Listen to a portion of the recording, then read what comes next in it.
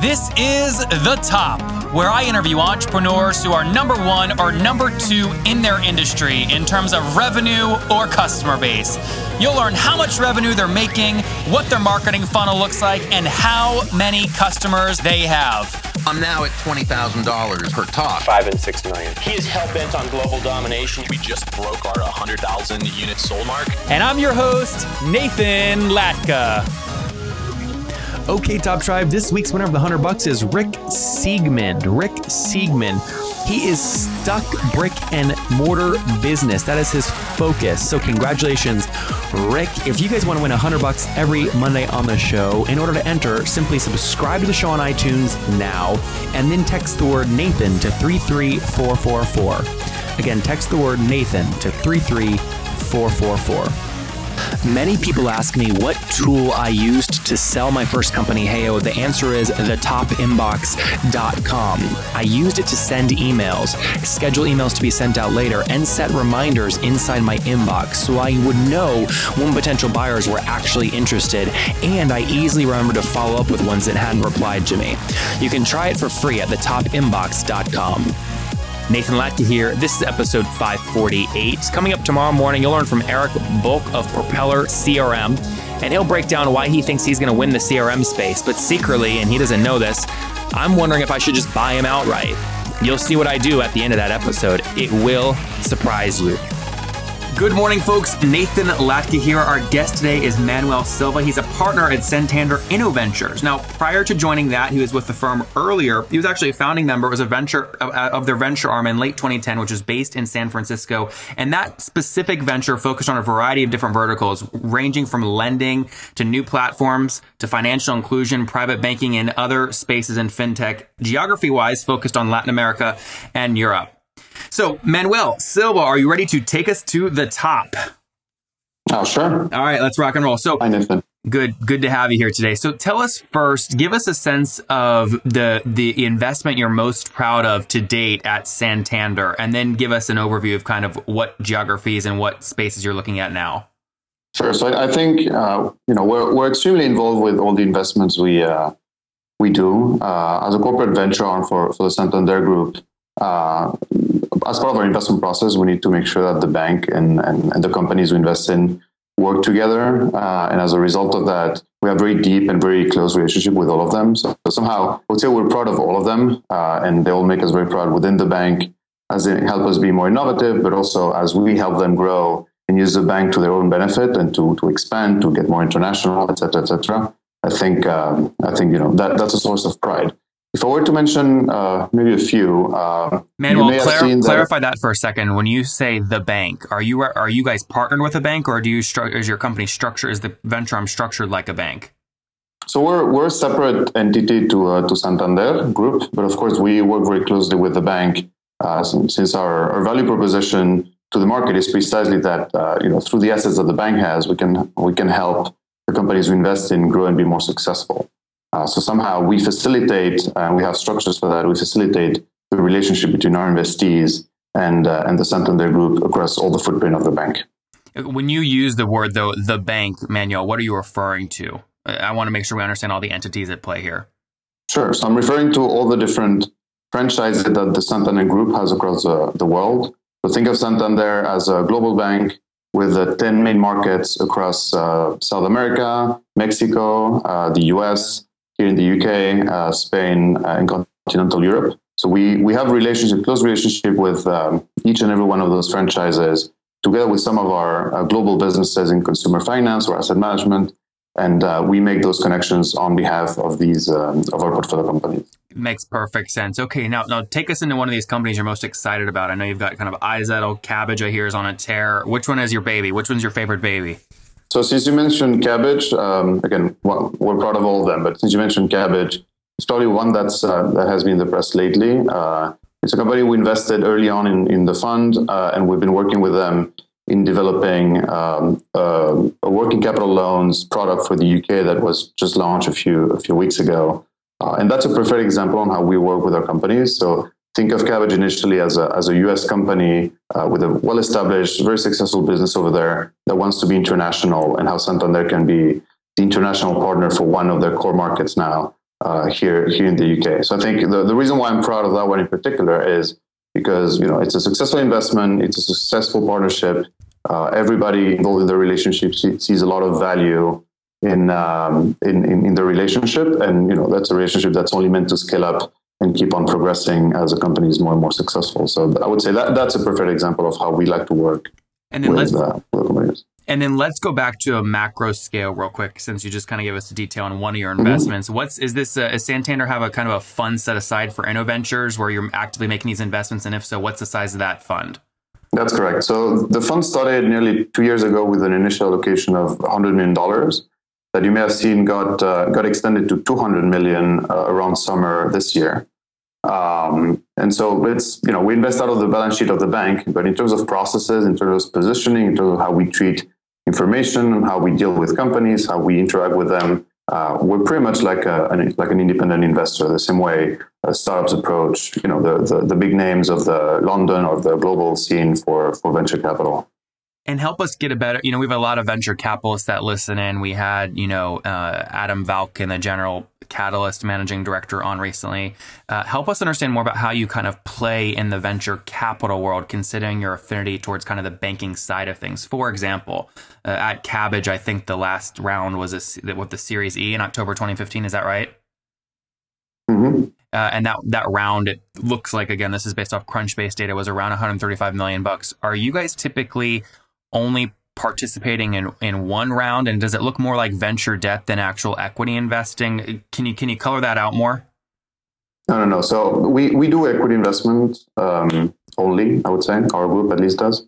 And our typical format is that we like to co-invest with our other VCs, and we're quite picky, I would say, with the co-investors we choose and we bring along ourselves, because we really always want to see in the syndicates we co-invest with the combination of more institutional VCs who are very financially driven and have the ability in their track record to build great companies, but at the same time co-invest alongside some strategics that may have a differential value proposition such as ours, and that can also help grow the companies and de-risk them and make them more profitable and more successful early on. So I think from what I just said, definitely the co-investing piece is very key to our mandate. We really like to share the cake with others to the extent that we understand how we all can bring value with a similar objectives, which is always the success of the companies we invest in.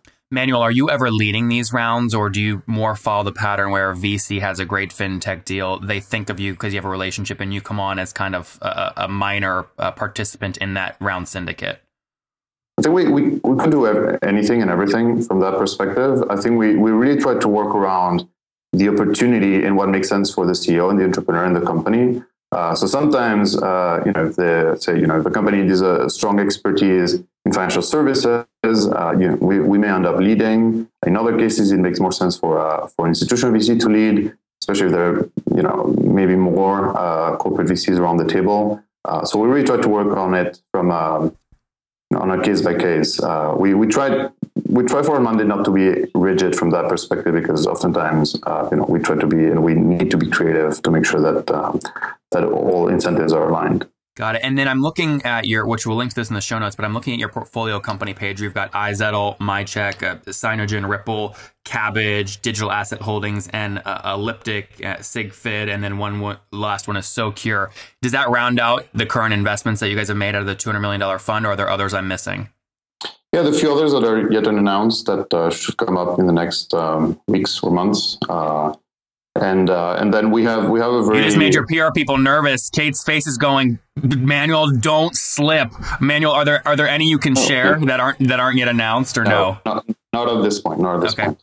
Got it. We're very cautious of the companies, also the way they think about their own PR. So that's good.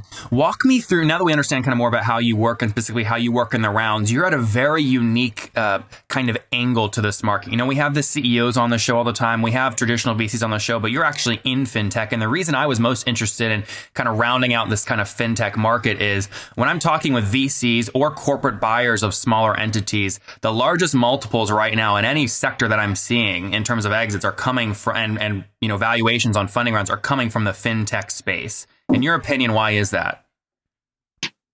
Well, I think it's a sector that has that has reached a level of maturity and a level of density, I would say, in entrepreneurs solving for concrete problems and the teams they gather around that and the relationship they establish with industry and the incumbents that make them really able to tackle large problems and make very successful companies. So I think it's a maturity issue. There's a lot of folks that I've spoken with that sometimes they'll talk about this, sometimes they won't, but data is always fascinating, right? When you look at the marketing tech space, a CRM company that also monetizes the front end via B2B sales and the back end versus the data they have, there's like a two-way revenue stream.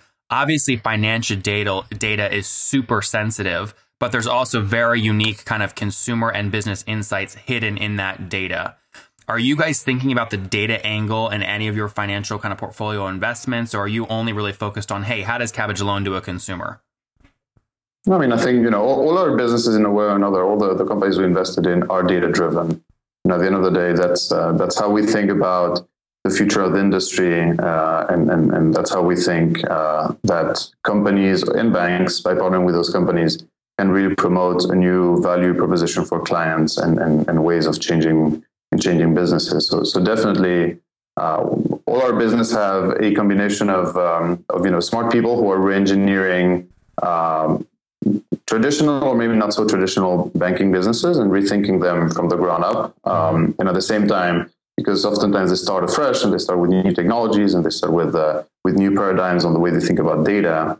That gives them a sense of freshness and a sense of ability to achieve things that may not necessarily come from the incumbents. That is quite exciting, and that's partially why we also exist. And just one point on that, since it kind of permeates to what I've been saying up to now, but that's really the way we think about the future of the fintech investing world. So really, as a way to partner.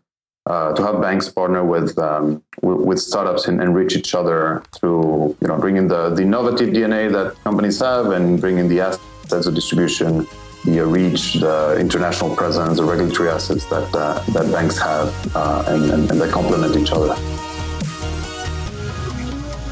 Folks, I may have to stop doing the podcast. I will tell you why. I have found a business and I'm ready to go all in. It's the one I want to take public by the time I turn 30. It's called thetopinbox.com. And here's why I know it's going to be big, very big.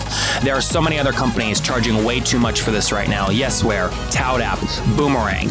That's to do things like send later reminders and auto follow-ups for salespeople inside of your Gmail inbox. I'm doing it. I'm going to do it for free. We have so many people using it. It's growing so fast. And we do many of the things that salespeople love. We don't require people to leave the inbox to go log into a website. It's so simple to use. And I have to tell you, salespeople are like drooling over this thing. They're like licking the drool off their keyboard. They're loving this thing so much. Thetopinbox.com. Go install it now. Use it for free, people. Okay, I like you because you're listeners. Use it for free before I decide to start charging for it. Go right now to thetopinbox.com. Okay, Top Tribe, I have to tell you, many people go, Nathan, you came out of nowhere. Your website's growing so fast. How'd you do it? The answer is simple. So I use HostGator. I don't know if you guys know that, but I use HostGator. And the reason I do, they have like about 4,500 free templates I can use because I don't code. They've got a great e-commerce plugin. And guys, I bug the heck out of their support. They've got 24/7 support, which I love. So what I've done is I've worked with them. You guys know I make great deals. If you go to hostgator.com/Nathan, you can sign up, get your own domain for 30% off and a 45-day money-back guarantee. Okay, again, I make great deals for you guys. Go to hostgator.com/Nathan to grab that now. Well, you certainly have more patience than me. This is a space where I would just get so frustrated dealing with regulation. I would stand zero shot at building $1 billion business in this space. So I'm sure entrepreneurs are loving the partnerships that you bring to the table, the syndicates you're building, and the investments you're making. So, Manuel, let's wrap up with the famous 5 here, and then we'll figure out the best way to connect with you and link up to the show notes. So these are quick questions, one-word answers. You ready? Sure. Number 1, what's your favorite business book? My favorite business book? Yep. Well, actually, none. You're not reading one. No, I would say my entrepreneurs are my best business book. They teach me the most. Well, so here's the second question. Is there a CEO you're following or studying right now? I follow the Cabbage CEO very much. Which one, Rob? Or Rob. Yeah. Rob. Yep, good. Number 3, is there a favorite online tool you have, whether it's managing investments or researching fintech, anything like that? We use a lot of tools, but probably Crunchbase is one we use the most. Number 4, yes or no, do you get 8 hours of sleep every night? No, that's a definite no. You're loving these softball questions, aren't you? You're like, okay, I can breathe now, right? No regulatory issues with these. All right, no. So the answer is no there. And what's your situation, Manuel? Are you married, single, you have kids? Single, no kids. And how old are you? Oh, I don't know. My real age, 35. What's your social security number? No, just kidding. All right. It's in 9. I don't know. Manuel, last question. Take us back 15 years. What do you wish your 20-year-old self knew? That there's so much to do in this world. Top Tribe, there you have it. Don't limit your focus. There's so much to do in this world. From Manuel, a partner at Santander InnoVentures, really active in the fintech space, building their own syndicates, maybe leading. They're really open, but they're already supporting many entrepreneurs that are doing big things in the fintech space, including Cabbage. Manuel, thank you for taking us to the top. Thank you, Nathan. If you enjoyed Manuel today, go back and listen to Glenn Coates yesterday of Handshake.com. They raised $24 million and they're helping 1,000 plus customers manage store product purchasing. Top Tribe, I love giving away free money. I feel like Oprah giving away cars, and I have something special for you today. How many of you have heard our super sharp guests talk about success they've had with Facebook and Google Ads? Well, all of you listening right now, yes, if you're listening, you get $100 in free AdWords. Here's how you get it, okay? Again, thanks for listening. Get the free $100 from Google right when you sign up with my website host provider, HostGator.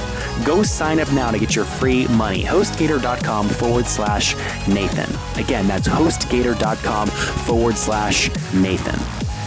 Okay, Top Tribe, I'll see you bright and early tomorrow morning. And don't forget, before you listen to any other episodes, subscribe on iTunes right now for your chance to win $100 every Monday.